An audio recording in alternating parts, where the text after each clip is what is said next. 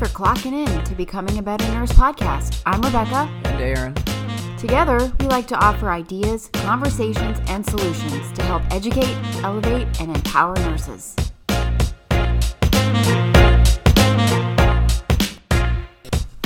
All right, so it's June 2022. We are 2.5 years into this COVID pandemic. And are you still working as a nurse? If you are, congratulations. You're one of the few tough ones out there. I don't know. Congratulate them. People are still working. It might be suckers. I'm still working. So we're still working. We put in a lot of sweat and tears and blood, guts, and everything. Stool, whatever you want to call it. We've put it all in there, man. We've really worked hard these past 2.5 years. It feels like it's worse than COVID right now. Well, that's what you say. I think it's how you look at it. I think we've always been pretty crappy, but I think this is what this episode's about. It's what has COVID taught us about nursing. I have a couple thoughts. Go ahead. You want to start? Oh, I'll start. All right. Yeah, go ahead. You start. All right. So the first thing that comes to mind when I think about what I've learned about COVID, what COVID taught us as nurses, is there is by the way, before you start, we still have it. It's still around. So what we're going to talk about is just to basically explain a little bit more is what that whole huge pandemic era type in the past year or two has taught us. But technically people are still getting COVID. It's just doesn't seem like it's as deadly or as serious, but we just wanted to clarify. Well, I did clarify when I said it's 2.5 years of working in the pandemic, and I've learned a lot. Okay. We've learned a lot. Sorry to cut you off. Go ahead. Big first and foremost factor that I've learned is that nursing has definitely got a shortage. I don't know where those nurses are. We've spread out. We've traveled. We are working the same. I'm working with a lot of the same nurses. I keep in contact with some of the nurses. They're working hard. They're getting contracts all the time. But where are all the nurses? It's pretty scary, but it's definitely become evident how bad the nursing shortage is. I know some retired. I know some quit in the past few years, but that's why I say congratulations if you're still a nurse, because we need you. They're not in Florida, that's for sure. They're nowhere to be found. In the ER, we have shitload of holds, and when I ask around, like EMS and other people and some of the staff, apparently every single hospital in Florida, in the county that we live in, is on hold. And not on hold, but they're on system status where basically the paramedics have to take them they basically switch hospitals, so they'll go this one divert, first, whatever. the next one, and the reason why there's holds is because on the inpatient side, and it's not because services or anything like that, it's because on the inpatient side there's no staffing, there's no nurses to take care of patients on the inpatient. There's a limited amount. It's not that they can't take care of anybody, but they can't take care of handle the influx of all the new patients coming in. Correct. Even at normal levels, they can't do that because we don't have normal level staffing. We have low level staffing. Well, this is another topic for a podcast. However, that's where you start talking about when you have unsafe ratios. They bring patients in regardless of who's going to take care of them because they want the bed filled. Sometimes it's for the patient's safety. Sometimes patients need to be looked after. But who decides that? We can talk about that another day. However, that is one thing I have to admit that we all have been talking about it. It's hard to find exact numbers because we've talked about that on the podcast before too, but it is definitely hard to find the exact numbers of the shortages that we have. Mm-hmm. And healthcare is booming. Clinics need to be going up. We have doctors they're getting run to the ground too. And you have nurses that primarily work in hospital settings or rehab settings, and we don't have enough. We don't have enough. It sucks. What else has it taught you? Another thing that COVID's taught me that is pretty apparent is that it separated us tough nurses from those that might not have loved nursing or might got burnt out of nursing. I got to say, I couldn't handle the COVID situation. I got out after 4 months and I was already burnt out looking for another job. So I knew I had a very short fuse. I was lucky and found during the lull of COVID a different route to take, something that wasn't what I was doing. Got out of critical care and went to surgical services. So that was a blessing because I don't know if I'd still be working as a nurse right now. So kudos to all you nurses out there. For the nurses that are still you guys who are still bedside and COVID and ICU. you. You're badasses, and I salute you, congratulate you, and applaud you. And I'm so grateful for you because my family members are going to be in there, and my husband's family members might be in there, and it's just such a hard job. And you guys have the grit, and you should be bragging about it for sure. Yeah, absolutely. Another thing is those that were burnt out, those that felt like they needed to go somewhere, I hope you understood that feeling in you before that happened, because I would certainly have hated to see COVID ruin you as a nurse just because this is such a short-term problem, but it's cusped on a long-term problem, which is the staffing shortages, nursing burnt out, not being heard, all the things we've been talking about for a long time. So, and it's not like people aren't trying to get nurses over. There's so many offers being for nurses. There's bonuses, incentives, and we're still not able to get any. I mean, every day I get notifications and offers from different hospitals, some down in Miami, some up in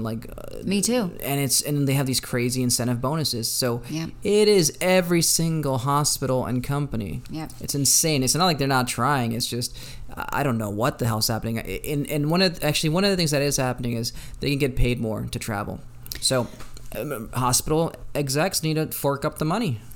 Well, yeah, that's the whole reason why you got the travel nurses out there now, and we are short-staffed as it is. But when I'm talking about being burnt out and losing your edge, I really hope that it isn't forever, because we have other, nursing jobs out there that could utilize you.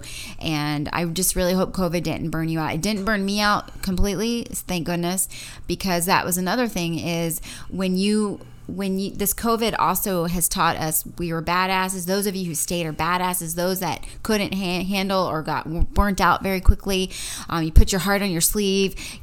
You kind of learned your limits.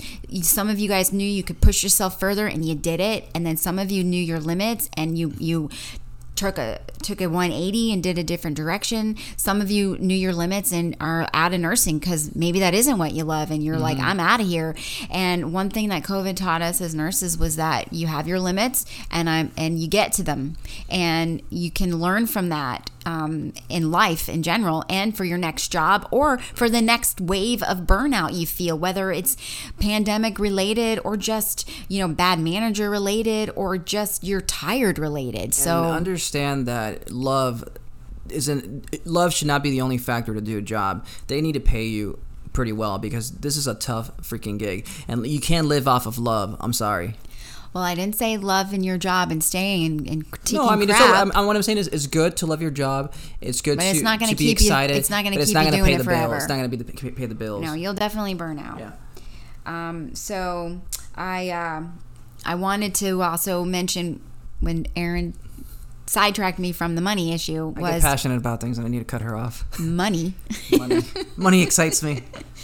Because you can find your limits, and you know what you want and what you don't want.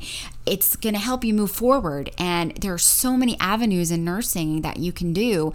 And it's just amazing when you go out there and you look. It's between management. You don't even have to be bedside. You can do research. You can do cosmetics, quality. You could do quality like Erin, you could do home, you could do school. I mean, it's limitless. So I would have to encourage you that if you had retired or if you have taken a break, if you know someone who's retired or taking a break, just try to pump them up or give them that incentive to return to nursing if they're questioning whether they can, because there are other jobs out there. And then to speak on that is don't be afraid to go back to nursing, because it's actually very job secure. You have, when we were in the pandemic, many jobs right now. When we had the pandemic, Erin and I, the only thing we noticed differently was we didn't meet with our friends or go out to dinner all the time, because we went up to work. We got up for work every day. And the roads were empty.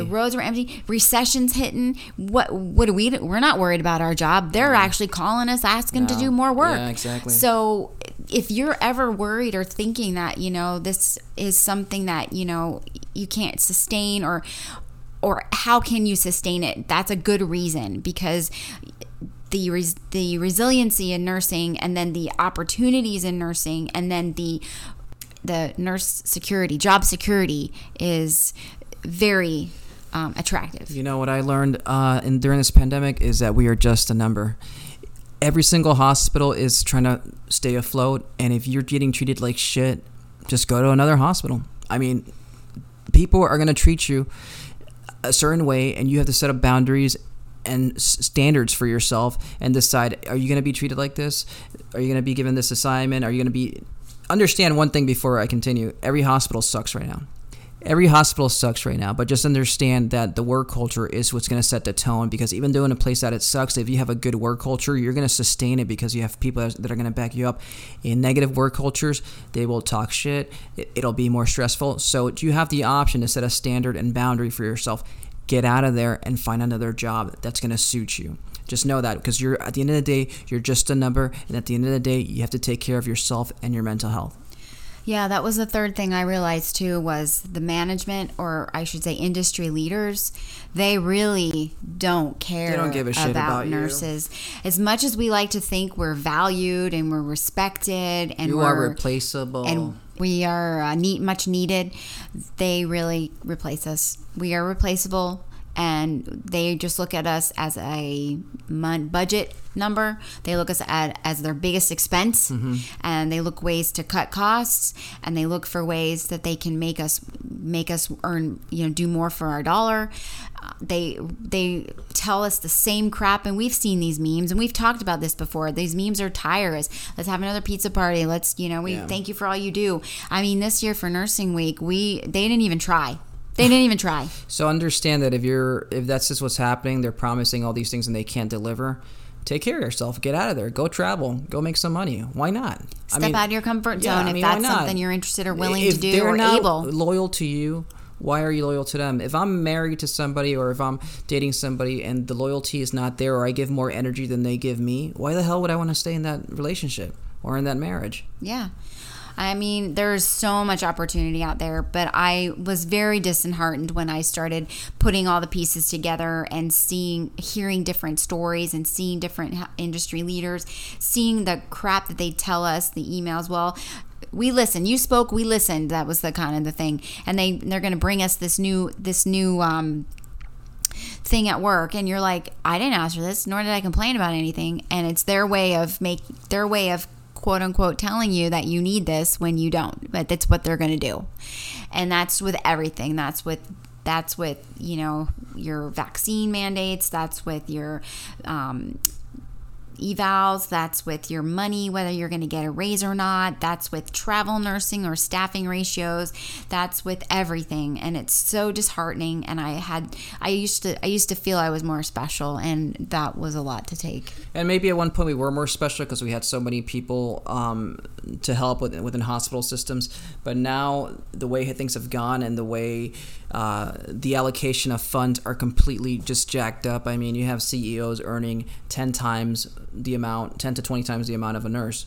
Mm-hmm. And it's just ridiculous. And they're not doing anything for you. No. In fact, your situation's worse. All they're trying to do is cut costs. Yeah. At the end of the day. It's just crazy.